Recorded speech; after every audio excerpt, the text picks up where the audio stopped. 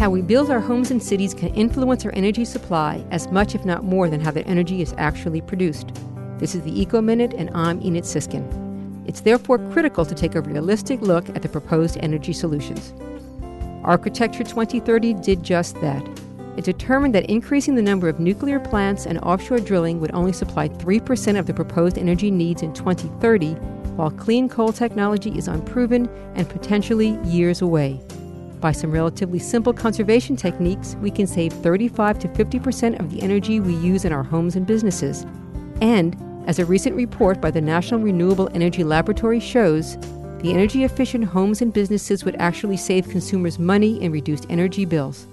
For more information, go to wuwf.org and look for the Eco Minute under the program's drop-down menu.